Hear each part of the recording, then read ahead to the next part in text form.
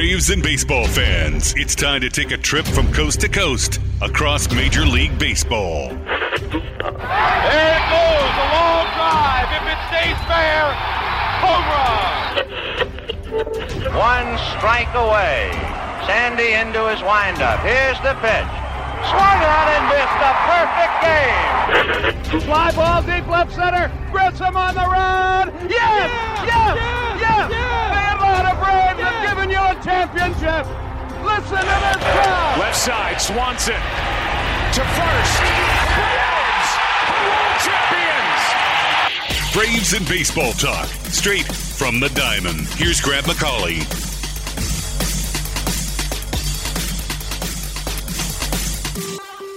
Hello again, and welcome to another episode of From the Diamond. As always, I'm Grant McCauley, and it's time again for a great chat about what's going on with the Braves as we count down to spring training and taking a look at some of the big stories from across Major League Baseball, where one of the biggest sagas of any winter in recent or long-term memory finally came to a close as Carlos Correa got a third contract. After all of this, he's going to remain a Minnesota Twin. Corey McCartney and I are going to talk all about that. We're also going to have a little retrospective, if you will, over the departure of Luke Jackson and perhaps the end of the night shift in Atlanta, what it meant in the Braves, their postseason lore, the team's history, and the role that those men played in bringing a title to Atlanta in 2021. We'll talk about that. We'll size up shortstop for the Braves. Not a whole lot of moving and shaking going on this week, but could there be over the course of the next month? That is, of course, the question. We'll get into all of that here on From the Diamond, but before we get started, I want to remind you, make sure to subscribe wherever you get your podcast. Make sure to follow me on Twitter. I'm at Grant McCauley, GrantMcauley. You can follow Corey at Corey J. McCartney, and you can follow the show at From the Diamond with an underscore on the end. Over on Instagram, I am at Grant McCauley. The show is at From the Diamond. You can also like us on Facebook. Just search for From the Diamond there, and everything else you need, you can find links and all that helpful stuff at FromTheDiamond.com. Well, Corey, thanks as always for making time. I enjoy this every single week as we get to sit down, kind of talk about what's going on with the Braves, and of course, take a broader look across the National League East and the rest of baseball. And we've got a little bit of everything here on this particular show.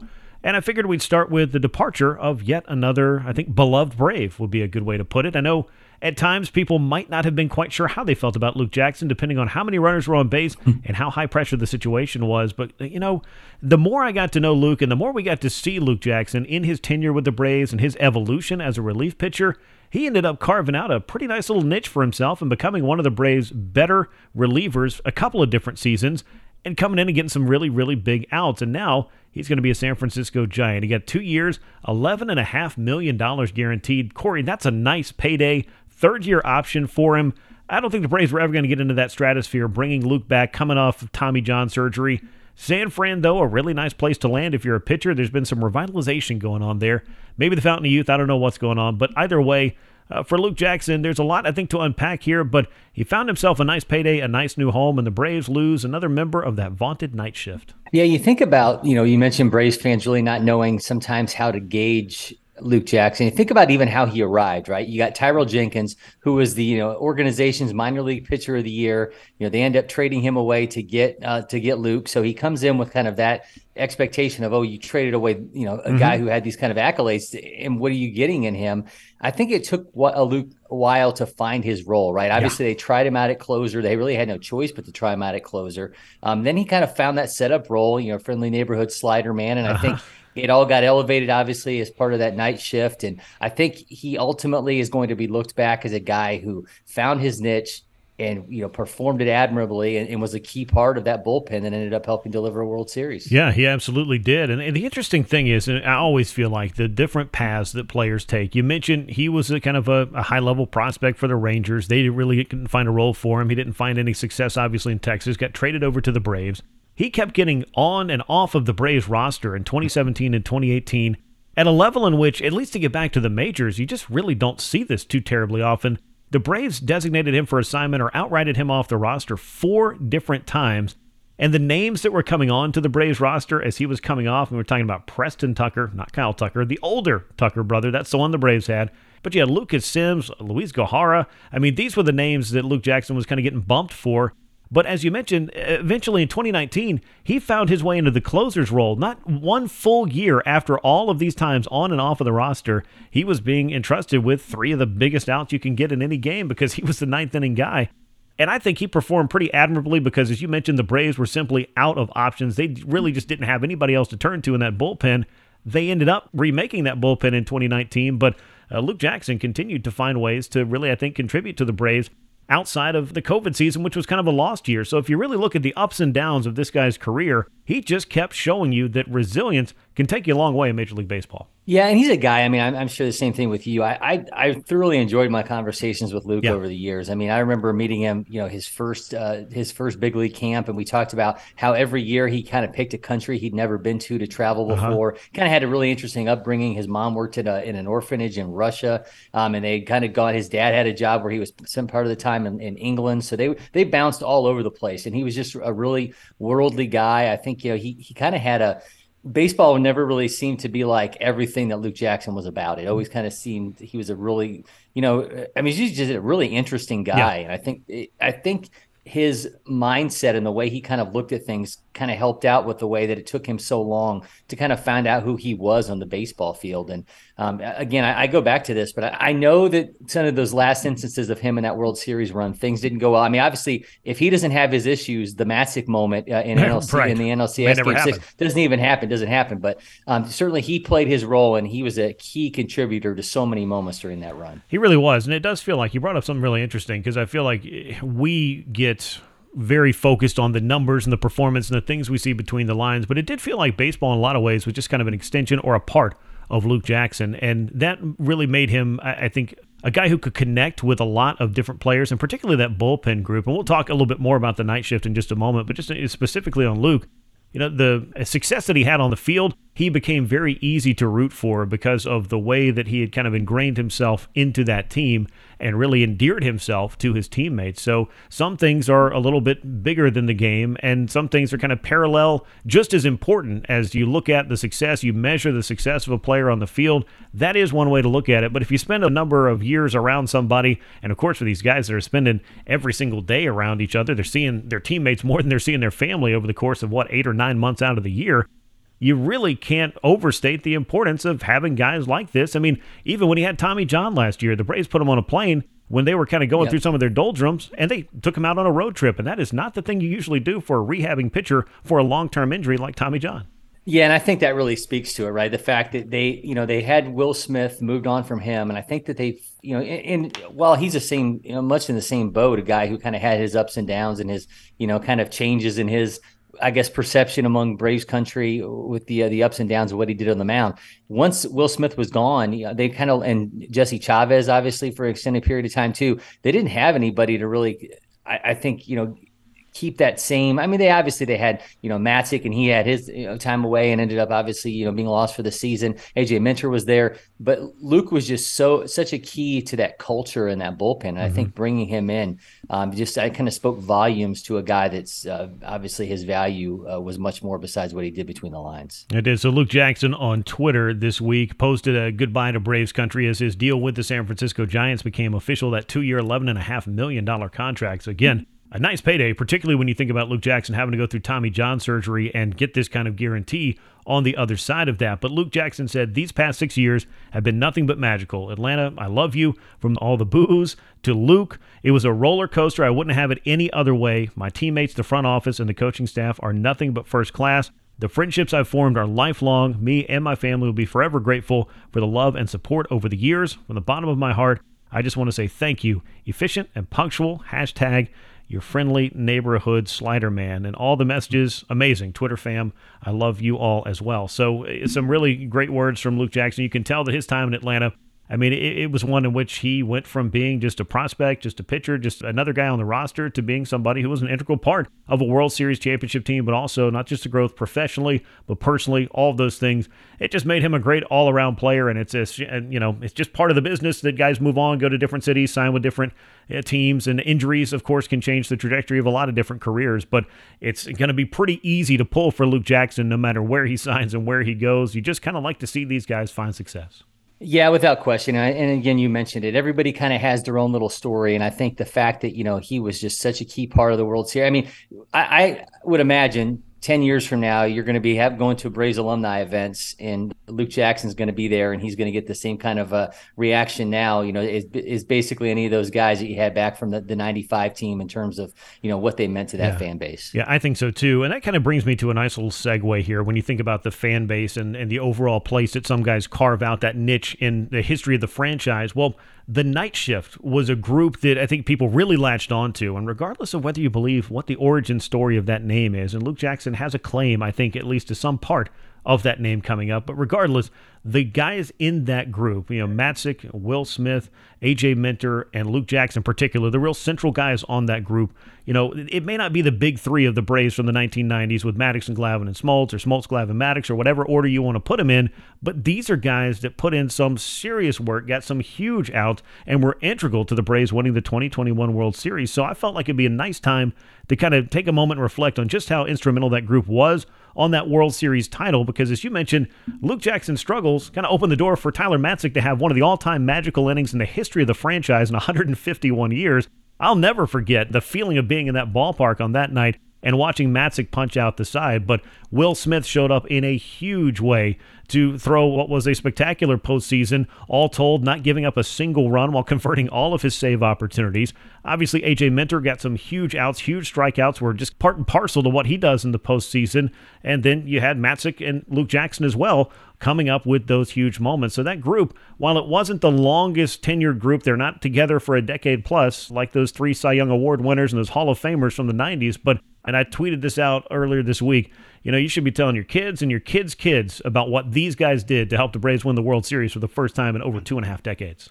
Yeah, so I'm actually in the process right now of updating the Tales from the Atlanta Braves dugout book. So I spent some time talking with Tyler Matzek in the last couple of weeks, and I asked him, about the origins of the name, because I said, obviously there's been a lot of different stories about it. And so he, as you can imagine, says he's the one that came up with the name. So and then Luke obviously has his claim, but he talked to me just about like how tight that group is to this day. You know, they obviously all text one another, even though, now we're talking about a couple of them now being in different cities, but certainly, you think about the numbers, and, you had during that postseason run, you had, Minter with 12 innings pitched and 18 Ks, Matzek 15 and third innings with 24 Ks, Luke Jackson with 8 2/3 and 9 Ks. And of course, as you mentioned, a spotless ERA for Will Smith over 6 wins and all those saves. So, I mean, they were all obviously, huge, but it did. I mean, I know we put the focus on those 4 guys, but obviously it went beyond that too. I mean, Jesse Chavez was a big part of that group, and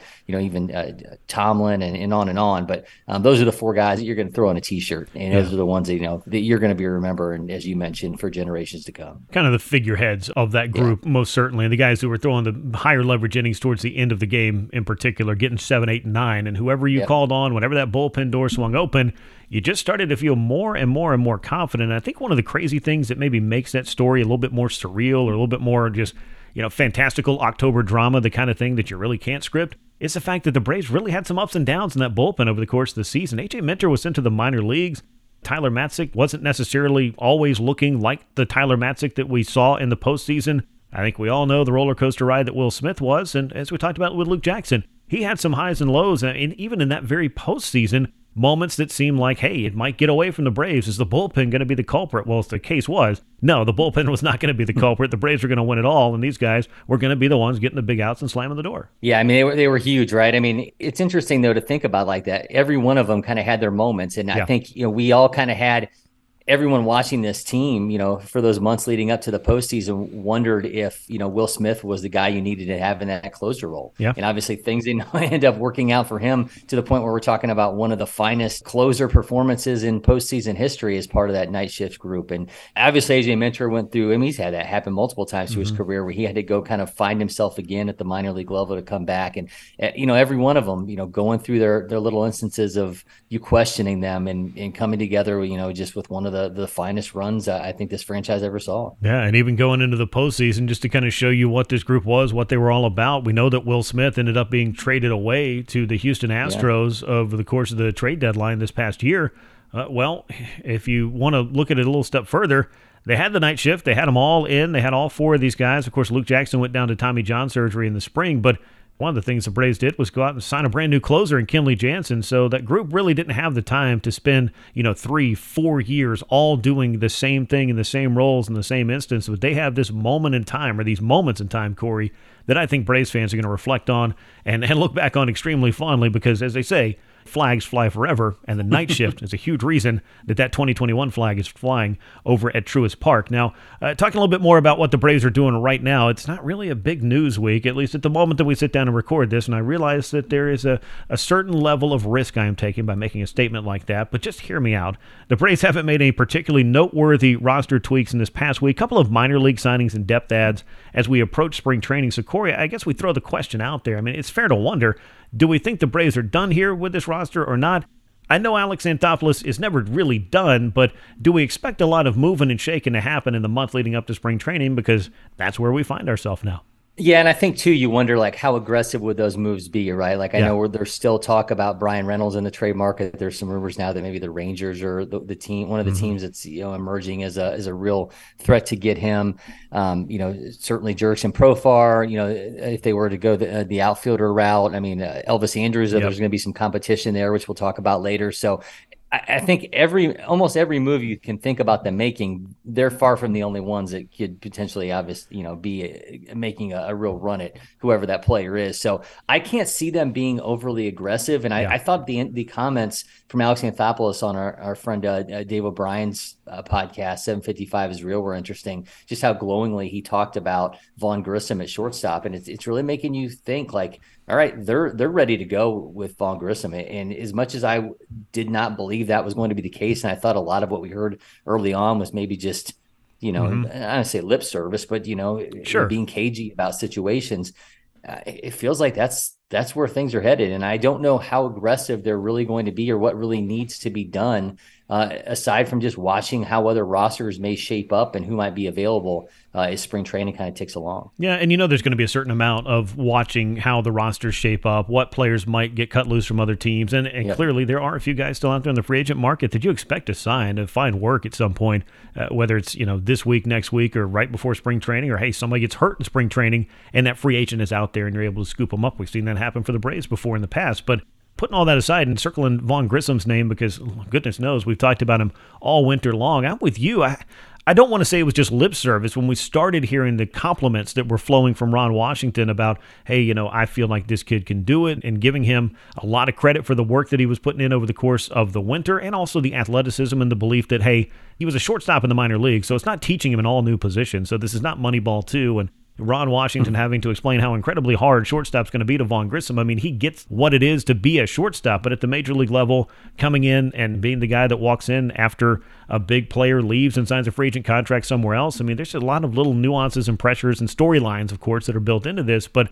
I am with you. I don't feel like at this point you can look at it as anything other than the Braves intending to look at their internal options and give them the opportunity to play. And Vaughn Grissom, I think, is kind of the top of that list just by default, because the Braves have given young players the opportunity to come up and sink or swim if they feel that they are ready to contribute at the big league level. So you've got that. We've seen a little bit of Vaughn Grissom at the major league level. Orlando Arcia is also on this team and has, 4 years worth of everyday big league shortstop time with the Milwaukee Brewers. But if I was less than 50-50 about the chances of Vaughn Grissom being the answer at shortstop, I've kind of moved my scale along to about 70-30 that this is probably going to be the route that they're going to go, even if there is an Elvis Andrus, Jose Iglesias, maybe even a trade for another shortstop somewhere else. Even if those things are all possible, I'm starting to feel at this point like, hey, maybe they do really look at Vaughn Grissom and feel like we saw enough last year and he's got potential and we're ready to see what that potential can be, because you could do a lot worse, I think, than Vaughn Grissom out there playing shortstop and batting ninth in your lineup every day. And I know that because I've seen the Braves do a lot worse than that in the past. Yeah, and I go back to, remember when we had Mark DeRosa on Battery Power TV, and he said, he did not think a team that had championship aspirations would be rolling into opening day with a rookie, with a rookie as their starting shortstop. But here we are, and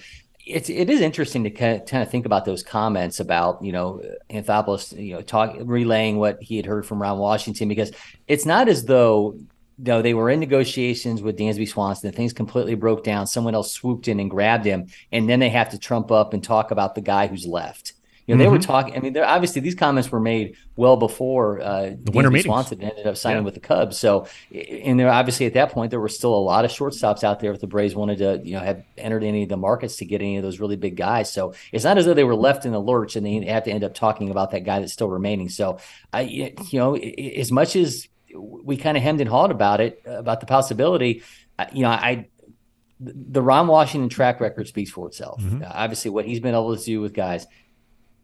I mean, this way, if he's able to turn Vaughn Grissom into a viable everyday shortstop, one where you're no longer questioning the arm strength, you're no longer questioning the range, in a rookie at that, on a team with sights on a championship. And this could be, another feather in the cap of Washington on that coaching resume. Yeah, and I want to give Wash the amount of credit that it takes because he is kind of like the master Yoda of this infield thing. That's most certain. But you do have to have a certain requisite amount of skills and talent in order for him to elevate those skills the way that he does. And I do think Vaughn Grissom has those. We talked about, I think a week ago, there was a thread on Twitter that had a lot of minor league highlights of Grissom playing shortstop. And you kind of, if you haven't seen it, which admittedly I did not get to go to a lot of minor league games and watch Vaughn Grissom every single night. But, you watch him at second base and you may not immediately see it. Okay, well, everything there that he was doing at second base easily shows me that he could be a big league shortstop. No, you got a certain amount of questions. And Brian Snitker said as much at the winter meetings, hey, I need to see this guy play shortstop. I hear all the reports. Those are all good, but I need to see it. And I do still think even coming into spring training, there is, of course, you've got to show us, and we do have to see it before he's going to get the opportunity to get those keys and take that job for a spin over the first 4 weeks, 6 weeks, 8 weeks, whatever it is, to kind of see if he's ready to indeed play a capable major league shortstop and contribute some things offensively, because I do think they like his profile as a hitter. He's a selective guy at the plate, and he does have a good approach, but the consistent hard hit contact and those things that kind of eluded him in his first, 8 weeks or so in the big leagues, you're going to have to see a lot of different things take that step forward so that you can feel comfortable that this is the guy who should have this job. Yeah, I saw him play. I mean, obviously just one game isn't really indicative of anybody. I saw him play once in Rome at shortstop and, didn't obviously, had no questions that he looked the part at that level. But certainly, I think you question, from some of the advanced metrics that we talked about before, I've mentioned to you where the arm strength sits, and certainly there could be an aspect of that, of how much effort you put in from a throw at shortstop compared to what you put in a throw from second base and how much that plays into it. But if they don't make another move, just because they go into spring training with this group does not mean Vaughn Grissom is going to be the opening day shortstop. He could not show up enough in spring training, and they may feel more comfortable with Orlando Arcia in that spot. Or, somebody else could come along from another organization. Maybe they do end up making a late move for a Iglesias or an Andrews or who knows. Whoever, but I'm interested to see. I mean, I think that's going to be one of the most intriguing things as they go to camp. Obviously, who's that fifth starter and the progression of Vaughn Grissom at shortstop. Those are, I think, the two biggest questions for this team as they head down to Northport. Yeah, they most definitely are. Now, there's some other things going on around Major League Baseball that kind of, I think, brought focus down to another Braves infielder. In fact, the guy that's going to be playing third base for what we imagine to be the next decade in Atlanta. That, of course, is Austin Riley. And this was because of news from the Boston Red Sox, as they are going to finally be able to keep one of their homegrown stars, agreeing to a decade-long $300 million, $300+ million extension with Rafael Devers, their third baseman. Now, it's something I think the Red Sox needed. They needed a win like this after watching Xander Bogaerts leave and join the Padres this offseason, after having to trade away Mookie Betts not too long ago to the LA Dodgers, where he immediately signed one of the biggest contracts in baseball history. It's a clear win for keeping a long-term piece around there for the Red Sox. But it brought up a little comparison shopping, shall we call it, about the contracts of Austin Riley and Rafael Devers, because these two guys, amazingly, as you start to kind of pull back some of the layers, they're a little bit more similar than people might have imagined, but the interesting parallels are for two deals that can be seen in a number of different ways, and specifically because Devers was in his final year before hitting free agency. Austin Riley still had 3 arbitration years in front of him, but both of them got big-time paydays. Riley, the biggest in the history of the Braves franchise. Rafael Devers getting his decade and $300+ million. So he got a bigger payday, but Riley's 25, Devers is 26, and then as you start to look at the production, Corey, it was kind of eerie how similar these two guys really are, and I think, if anything, could show you that, yes, the Braves made a shrewd move and another one of these extensions, but if you were still somehow underrating Austin Riley in the place that he holds among Major League third basemen, particularly young star Major League third basemen, guys who are going to be hopefully doing this for a long time, maybe you need to properly rate him at this point. Both will go into this season at age 26 with Riley's as we head into the 2023 season. And you look at the career averages. I mean, Devers has a 124 OPS plus across his career to this point. Riley's at 123. Devers has an 854 OPS. Riley's at 846. I mean, they're just, so similar, and certainly, the money there. I mean, Devers 11 years, $331 million. Riley 10 years, $212 million, the largest in contract in franchise history. They're both going to be around for a really long time, and certainly the way things have progressed in Boston after that. Kind of wonder why Rafael Devers decided to agree to that with 1 year before he hits free agency, but that's a completely different story. But man, I think this does really underscore the immense value the Braves have in a guy who, he didn't have to sign that deal. And if he were to be a year from the free agency, that's probably what you're looking for in terms of what that market value would be for Austin Riley as well. Yeah, and I can look at Rafael Devers and say, hey, if you're comfortable in Boston and somebody's going to come along and offer you that big chunk of money, I mean, he was able to break off a better long-term deal than another guy we're going to talk about in a moment, Carlos Correa, was able to get. And Correa did make it into free agency, and I'm not saying that was a cautionary tale, because if Devers doesn't have to worry about a non-clear bill of health on an ankle or what have you, then that's not a hurdle that he has to clear. But I would say if you were looking to keep a guy around, paying him, $33 million a year is a pretty good way to do it. And the Red Sox were finally able to get one of their young guys up, developed, turned into a star, and to keep him around for a while to come. And also in the news for the Red Sox, Corey, as we talked about shortstop a little bit for the Braves, they're going to lose Trevor Story, who was a shortstop before moving to second base when signing with the Red Sox before last season. Now he could be out for the entire 2023 campaign, at least for the first half. Story underwent a UCL brace procedure, which is a Tommy John surgery alternative that is supposed to have a quicker return time. I've heard 4 months to 6 months. That seems to be the turnaround that may be the most optimistic for Boston. But this could push them into the market, I think, for a stopgap infielder, because as we talked about, Xander Bogaerts already left in free agency, so they lost their shortstop. Now they're losing their second baseman, who they could have turned into their shortstop, but now they're not going to be able to utilize him either.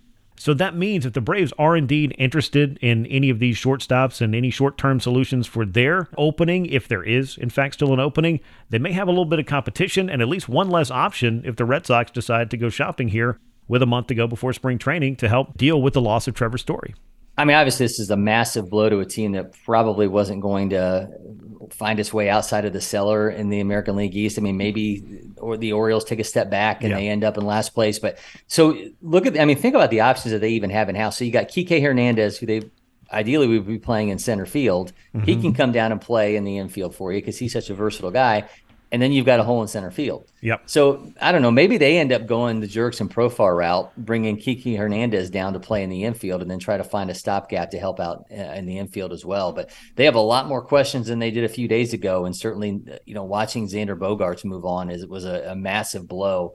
I mean, it just seems like a huge miscalculation that they allowed him to walk, considering the place they're in now, and thinking, okay, well, because it makes you wonder, did they have any idea about this issue with Story during Bogaerts' free agency, or did this all just happen, after he had already signed with San Diego? But man, they're in a bad spot right now without question. Yeah, they definitely are, and they certainly have more questions than the Braves do, because as you mentioned, if they start kind of moving around the pieces, it's not like the Braves, if they lose shortstop, they don't really have a versatile option like that, a utility knife that they can just say, hey, we're going to throw this guy in here. But even if you do, and you give that guy the everyday job, you start to take away the versatility, or you move him from that position that you already had him locked into. So I do think they're going to have to do something, a little bit of something, maybe a couple of somethings to figure out a way to not only deal with the loss of Bogaerts, but also to make up for the loss of Story. And then you have to think about the production that they're losing on top of that. I mean, that's going to be the most difficult thing. More than having a warm body or a major league experience at that position, you no longer have two of the stars that were making up your middle infield, because one of them got hurt and one of them is signed with another team. Now, when we talk about signing with another team, I don't know if anyone has embodied the desire to actually be able to do so more than Carlos Correa. Mr. Correa has been nearly a member of 3 different teams in this offseason. At least he agreed to be a member of 2 other teams before somehow ending up back at the team in which he started his whole journey, and that, of course, is the Minnesota Twins. Now, he's not a New York Met. We now know that, and he's not going to be one anytime soon because the second $300 million deal that Correa had agreed to over the course of this winter fell apart at the finish line due to a physical and questions about his ankle. It turned out Correa's free agent journey is going to lead him right back to where he started in Minnesota, where he signed a long-term deal with acceptable terms for both sides on the health component, which was the huge question mark that was plaguing him throughout the course of this process. The thing is all kinds of nuance, though. It's not 10 guaranteed years. It's 6 years, $200 million to rejoin the Twins, to stay right where he was. 4 years of a vesting option based on the health and the plate appearances that he'll make later on in that deal. But this man who was originally thought to be a Giant, then was scooped up by the New York Mets, is right back to being a Twin, Corey. And this is one of the craziest free agent sagas I think you could ever even dream up.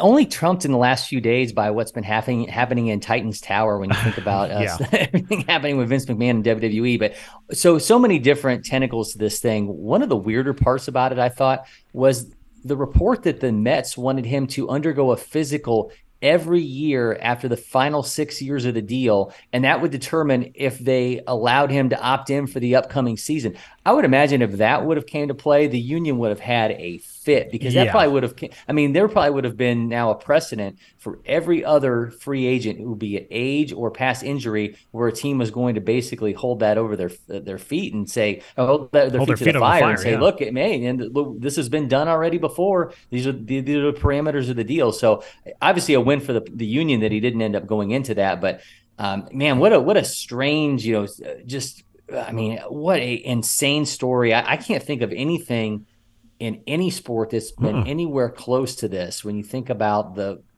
everything that's happened for him to wind back up with the Twins. But even that deal is complicated within its own right. But obviously the physical went through. He's back in Minnesota. And man, I don't know if you're a Twins fan. I wonder if you already burned the Correa jersey. Were they already in sale in the Twins team store? Well, there's a lot of different things at play here without question. Sure. Well, first of all, stop burning jerseys. It's a waste of time and money. Just donate it or put it in a box somewhere. You never know, because one day that thing's going to be a throwback and you can wear it in 25 years. That's and, right. You'll save yourself some money. And putting all that aside, as Jeff Passan reported this with the most important caveat to it, which is the physical is done, the deal is done, it's going to happen. 6 years, $200 million guaranteed. The vesting options for 4 more years at $70 million, bringing it to 10 total years. Now, if you go back through the offseason scorecard for Correa, he started out with the Giants 13 years, $350 million, no vesting options with that.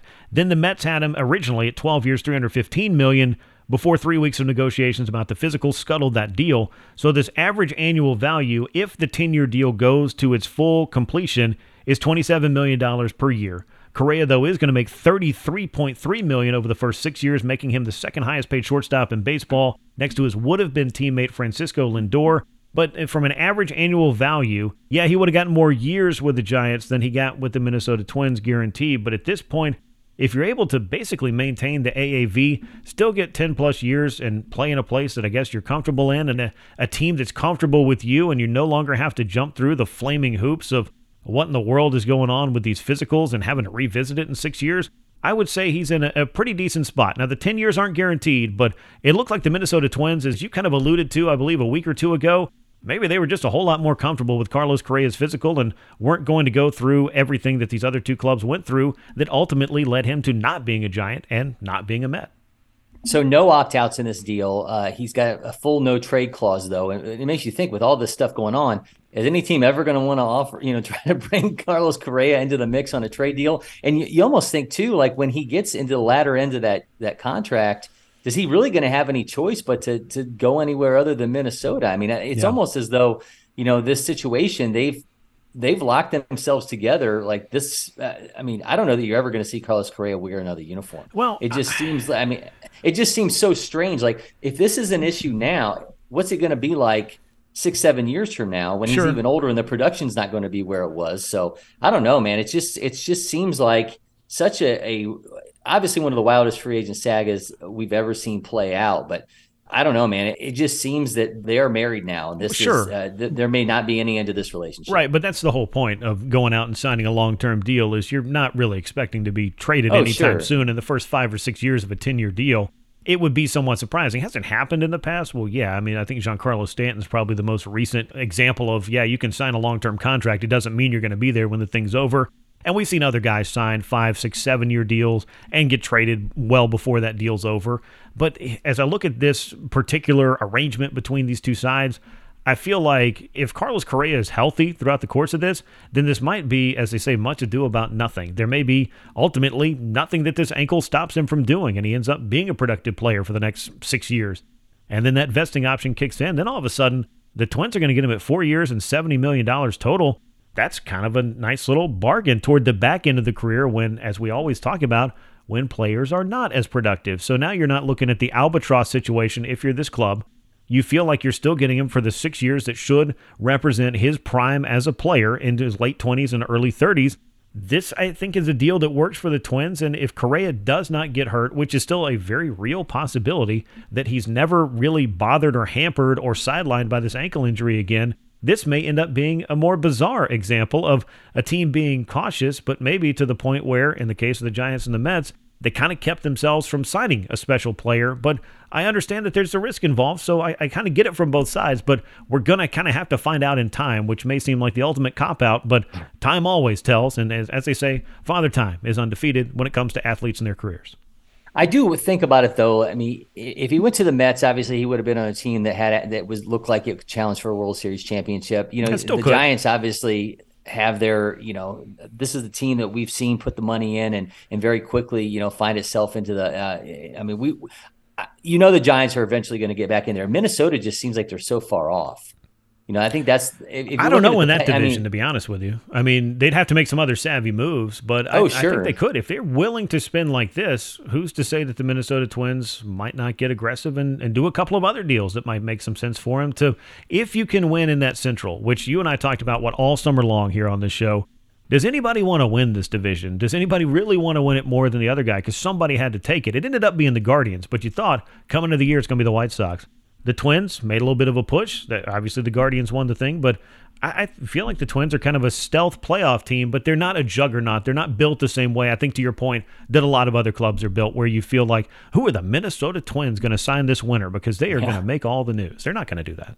No, but obviously they are an incomplete team right now, but they have a superstar, and they have another one, obviously, with Byron Buxton, another guy that you worry about, health, injury stuff on. Yeah. So, but there's a lot of potential with this team. If you're a Twins fan, I mean, all the feelings that you went through over the last 6 weeks, at least you get to be happy about the fact that you've got Carlos Correa back in town. Yeah, got about a minute to go here, Corey. Let me ask you this. If you look at the New York Mets offseason, I don't think that losing Carlos Correa undoes all of the other things that they did. It's pretty obvious. They spent an awful lot of money. They have a huge payroll.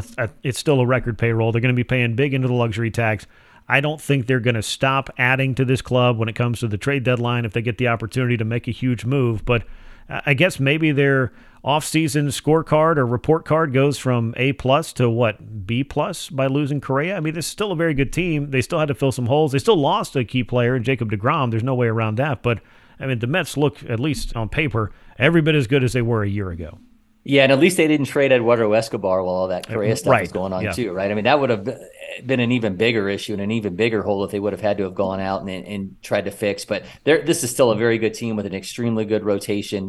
Just obviously the age is a little bit of a question mark with them. But, I mean, I think we're set up for this to be the best division in baseball without question, with three teams that look like they're going to be a lot of fun to watch. Yeah, they most certainly should be, and we're going to have a lot of fun talking about it for the remainder of the hot stove season, the winter, and, of course, as we count down to spring training, which is only about a month away. Corey, as always, I appreciate your time. Look forward to chatting with you again next week. All right, man. That'll wrap us up for this episode of the show. My thanks, as always, to Corey McCartney for making his time to chat about the Braves and all of baseball with me, and my thanks to you for making From the Diamond part of your baseball podcast regimen. Make sure to subscribe wherever you get your podcasts. Leave a rating and a review. That helps us grow the show. And make sure you're following along on Twitter. I am at Grant McCauley, GrantMcauley. You can also find Corey at Corey J. McCartney. The show is at From the Diamond with an underscore on the end. On Instagram, at Grant McCauley there, and at From the Diamond. Make sure you like us on Facebook as well. Just search for From the Diamond. And all the links to all of those things and more is at FromTheDiamond.com. We are on the countdown to spring training, only about a month to go. So an exciting time of the year as baseball is nearly back, and we look forward to the Grapefruit League season for the Atlanta Braves. Look forward to talking about the Braves and all of baseball with you again next week. And until then, for Corey McCartney, I'm Grant McCauley. So long, everyone.